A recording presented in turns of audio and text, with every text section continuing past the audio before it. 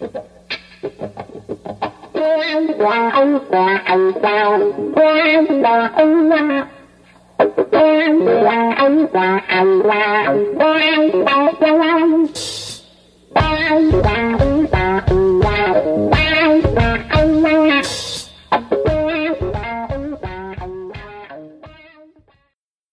everyone, welcome to another episode of Dispatch from the Zombie Apocalypse. I'm Jason Scorse. So here we are in this clusterfuck of a reality in America that, as predicted, keeps getting worse and will keep getting worse until we really defeat the zombies. And unfortunately, the topic of today's episode is Rise of the Zombies Part 2, in that I'm going to give you some of the feedback I received from two of the leading experts in kind of right-wing extremism and the rise of kind of fascism in America. Their responses to my view about kind of this rise of cults and QAnon in America that has really been promulgated by social media and technology. But before I get to their responses, just a few moments on the current affairs here. You know, last week was the first presidential debate, quote debate, that I did not watch, thankfully. But of course, most of you have read about it. And not only does Trump, not denounce white supremacy, but actually gives a shout out to these right-wing thugs, the Proud Boys, and says, stand down or stand back and stand by. Literally, the President of the United States telling right-wing, violent, racist militias to stand by.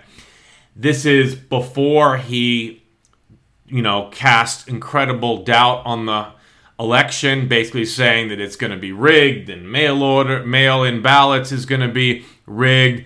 And so you have the President of the United States just going full-on right-wing fascism in full view. And, some in the media, some in the, in the op-ed pages are denouncing this. But it should just be full stop calling on the president to resign, right? Like this is a national emergency, and it's still on a few op-ed pages, a few media, but not the full-throated condemnation that would come in a healthy, sane society. And then, of course, it continues. And then Trump, of course, being the fucking raging sociopath super spreader that he is, gets COVID. His wife gets COVID. A bunch of people in the White House. It seems that COVID is just running rampant in the White House.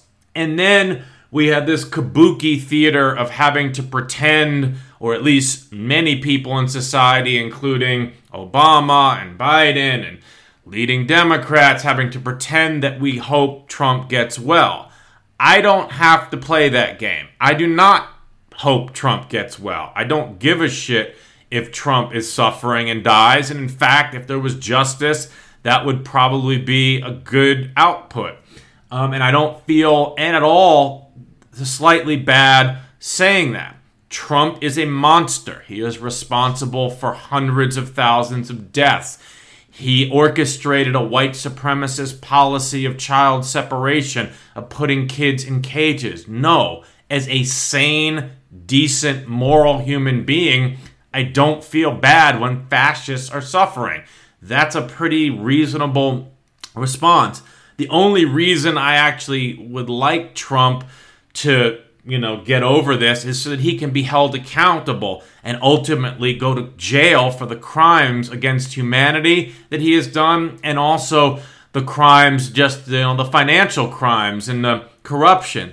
So again, I hate this kabuki theater in America where we have to just pretend we care about people we don't care about, that we wish well on people. It's kind of like after a big mass shooting and thoughts and prayers.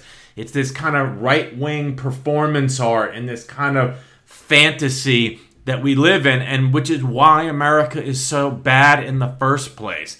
Because we just play these games over and over, and they're just so tiring. And I'm going to do a whole episode on that actually after the election with some positive stuff as well. But there's just the lying that we do in this society, the false reality, the myths, the games we play.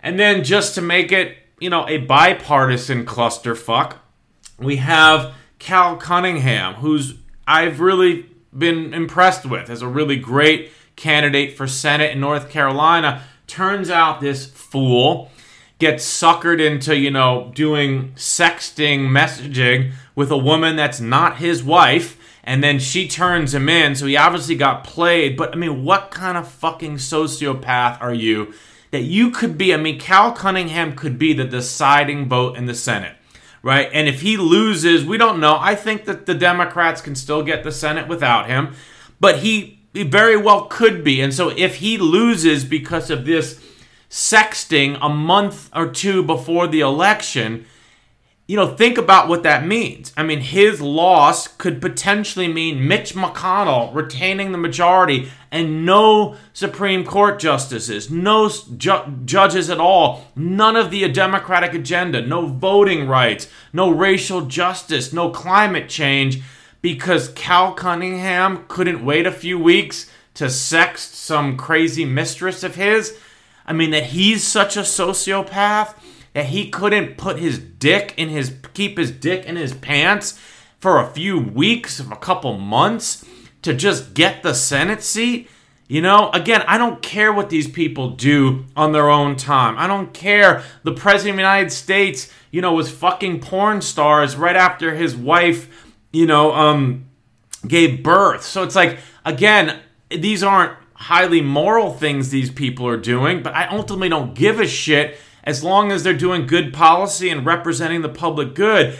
And the kind of judgment it takes to engage in this kind of behavior with an election of this magnitude coming up. And here's, what is wrong with these Democrats in North Carolina? John Edwards was a sociopath too, his wife dying of cancer and he's cheating on her. There's something in the water in North Carolina. It is just bad. So anyway, that's where we're at. It's been a dark, dark week, and as I predicted, it's just going to keep getting darker. So, do that mental health, whatever you need for your mental health. So anyway, that's where we're starting this lovely episode here. But let's get into the responses from these leading experts. And the little caveat I want to just point out here is I really recommend you watch The Social Dilemma on Netflix, because it doesn't talk about QAnon particularly, but it's just about the technology companies and how bad they are. And it's really from a lot of the people who I think, have this mea culpa, right? They're the people who actually created these technologies. And it's more than just Facebook. Facebook absolutely by far is the worst technology company on the planet. It is an evil company to the core. But they talk about Google and YouTube and Twitter and others. And it's a really good documentary. And it makes me realize also how many of us drank the social media Kool-Aid, right? Including myself. It was a huge leap of naivete to think that social media was going to be good at bringing people together and bringing the world together. It was grounded in hope and optimism that we thought these technologies would breed goodwill and connection and global unity. But obviously, and I'm in this fully and I own up to it. I and others underestimated the greed and evil of the tech companies and also the fecklessness of the government to regulate them, including under Obama. He was kind of in the beginning years of these companies, so I think he was a little behind the curve, and I don't necessarily fault him, but, they saw Russian intervention coming in 2015, and they just did almost nothing. And I want to reiterate how truly evil Mark Zuckerberg is.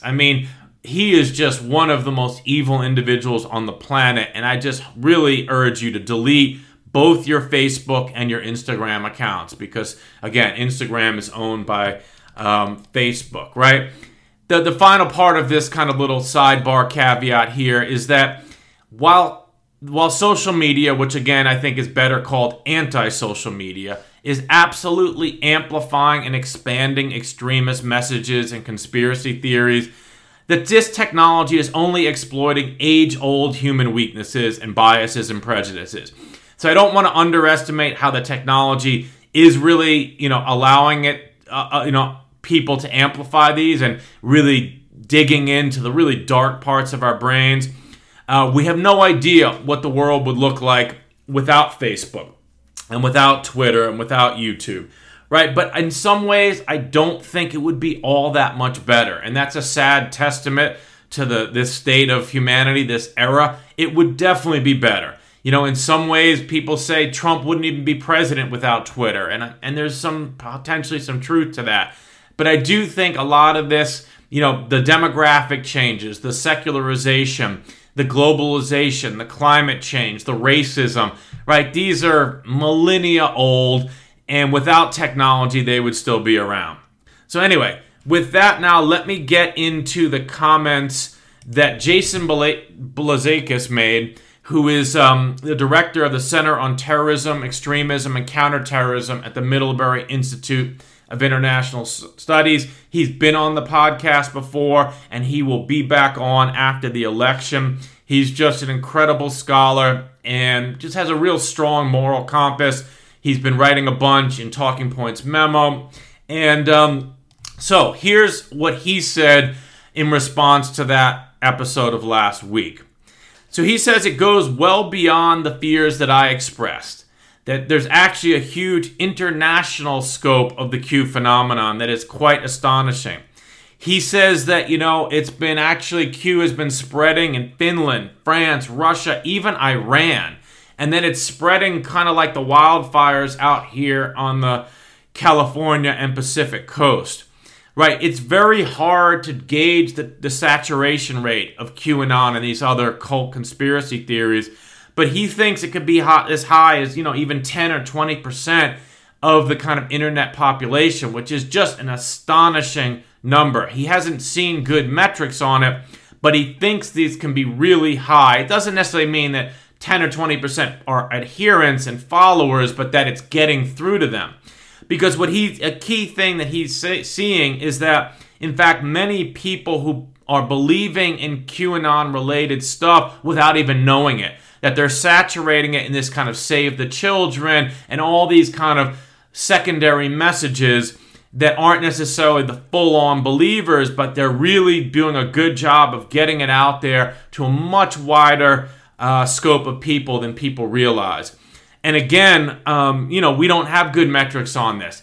The Facebooks of the world could probably do this. The Twitters of the world could probably do this, but they're just ultimately not that interested in it. Anything that gets people's attention and clicks and likes and keeps you, scrolling down your Facebook feed, that's what they like, and they really don't have any financial incentive. They have a moral incentive if they were decent human beings to shut it down and to work with law enforcement, but they're not, right? Again, Sheryl Sandberg, Zuckerberg, these are sociopaths in the mold of a Donald Trump who really don't care. And as long as they can make money on the chaos, they're all in. So, that's a lot of negativity there, but also a lot of reality. And this is what this podcast is about reality. And so, a slightly different take after the break. In my dream, I was drowning in sorrows, but my sorrows, they learned to swim. Surrounding me, going down on me, spilling over the brim. Waves of regret and waves of joy. I reached out for the one I tried to destroy. You said you'd wait till the end of the world.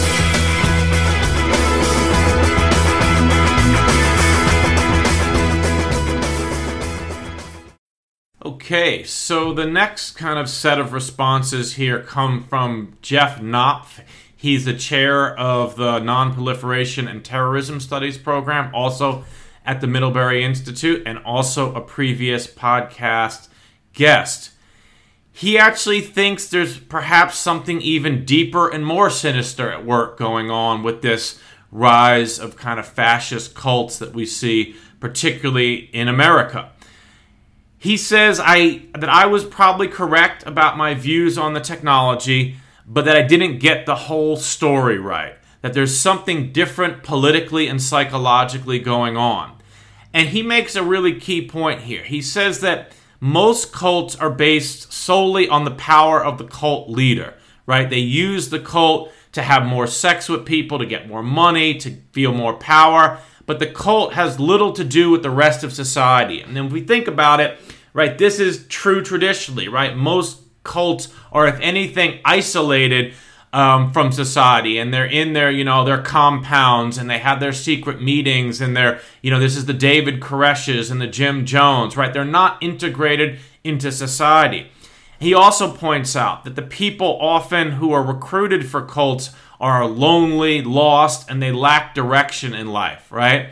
Now, this isn't always the case. There was that famous Netflix series about the cult up in Oregon, and the crazy stuff that went down with that, and their interaction with the townspeople, and etc. I highly recommend watching that.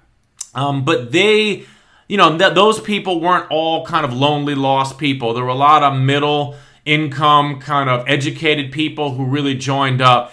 I think it might be true to say that they lacked some maybe deeper meaning in their life, but again, they weren't your typical kind of, really, despondent, down and out, looking for someone who's going to pay attention to them.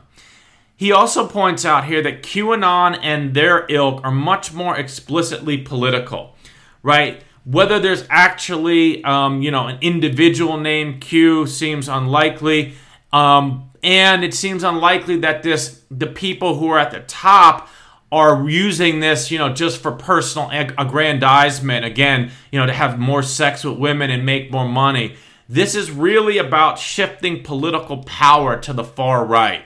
And he sees this as a much more sinister aim that cults in the past really weren't involved with. That wasn't their objectives, right? He also thinks that the people who are susceptible to this type are really from a different political profile, that it's much more about them finding ways to rationalize their inexcusable behavior and to avoid the cognitive dissonance, right? So this is for the people who support Trump and people like him, for, who are racist and who just want to, harm society and harm liberals and really, indulge in their extreme greed. Now they have, with a QAnon, they have a rationalization, right? It's actually that the Democrats are trafficking in children and Trump is going to save them. So they have this convenient off-ramp so that they don't really have to confront the real deep evil motivations. They have a good, positive motivation that they can kind of just layer on top of their deep kind of fascism and racism. And so, this can again be extended way beyond QAnon, right? It's to people who want to ignore COVID warnings, and they go to the bars, and they go to motorcycle rallies and Trump campaign events indoors, and they can feel good about it because now all of a sudden they realize that, they're not doing something bad, that actually all that is just another left-wing hoax, right? So they think, so what Jeff's view is, in essence, is that, conspiracy thinking is only partly a mechanism that explains a lot of what's going on here now. That a lot of individuals are trying to find ways to justify their views in the face of evidence that might otherwise convince them that they're wrong. And so that, someone like Alex Jones, clearly, InfoWars, they're just using they're using this conspiracy stuff just to sell a lot of garbage products and get famous. And they're more in the typical cult mindset, but that these other conspiracy theories are really to create scapegoats and enemies to justify the rise of fascism in America. And so now we have right-wing extremists convincing themselves they're acting in self-defense of their way of life rather than committing acts of violent aggression because they hate and want to oppress people who are different than them. And I think this is a really important insight that Jeff is offering here, right? I think he's actually correct about this and really makes a lot of this much more dangerous, right? Because cults probably max out at a relatively small percentage of the population, right? Cults are never going to be, when it's the hardcore cults, a couple percentage points of the population. But these right-wing movements have much higher ceilings because they're using conspiracies to justify right-wing political ideologies that are shared by much larger shares of the population. So it's kind of this fusion we see now, which is cult-like thinking and cult-like propaganda, but being fused on to these larger right-wing and often just straight-up Republican, Trump-inspired movements. And so in some ways, they are much more sinister and much more evil because they have much greater reach now across society. It's also important to remember that in the QAnon universe, Judgment Day, the actual day that they are hoping that is going to come, is a day when all Democrats are going to get killed and Trump is going to be shown as the savior, right? So this is really, really scary stuff here. And, again, I'm not sure how many of these people will ultimately resort to violence. In some sense, we're probably going to see that, in the coming weeks and months. But even if it's a small percentage, it's way too many, right? So it seems like we're now in a situation in America where we have this strange brew of cults and conspiracies and right-wing extremism that is proliferating in new kind of fusions and new hybrids in new contexts. And a lot of this, we just don't know where it's going to lead. But again, if even a small percentage of people take this to a really dire and violent end, this could get really ugly. And it's also just important to remember, this is the Republican Party's base, right? And they are promulgating this. They are doing very, very little to tamp this down. So anyway, the antidote after the break.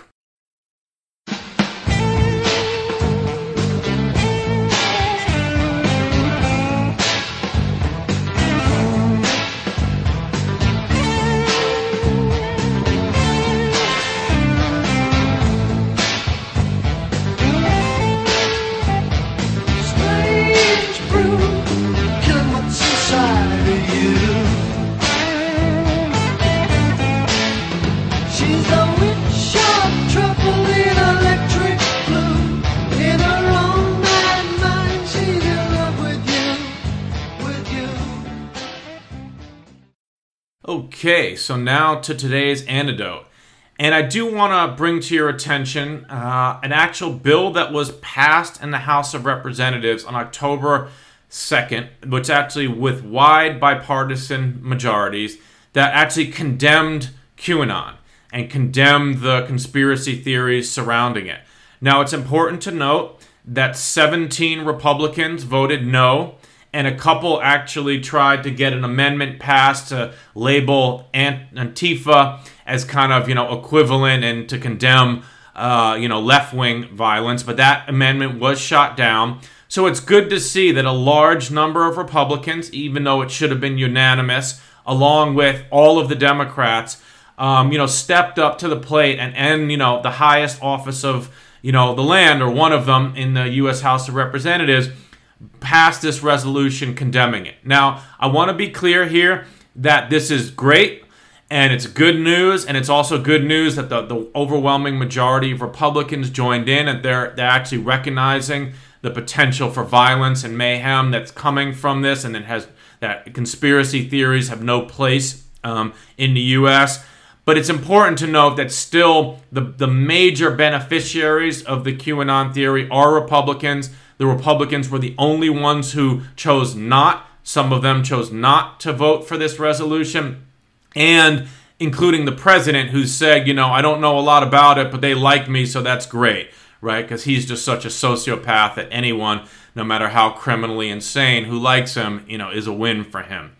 But I do want to point this out because this podcast is in the reality-based community, and so the Republicans who voted yes on this resolution deserve credit for that. It's a low bar these days, but, for getting credit to just denounce a crazy, violent conspiracy theory, but we'll take it because we need all the help we can get. And so again, on October 2nd, the House passed overwhelmingly a bill denouncing QAnon and related conspiracy theories.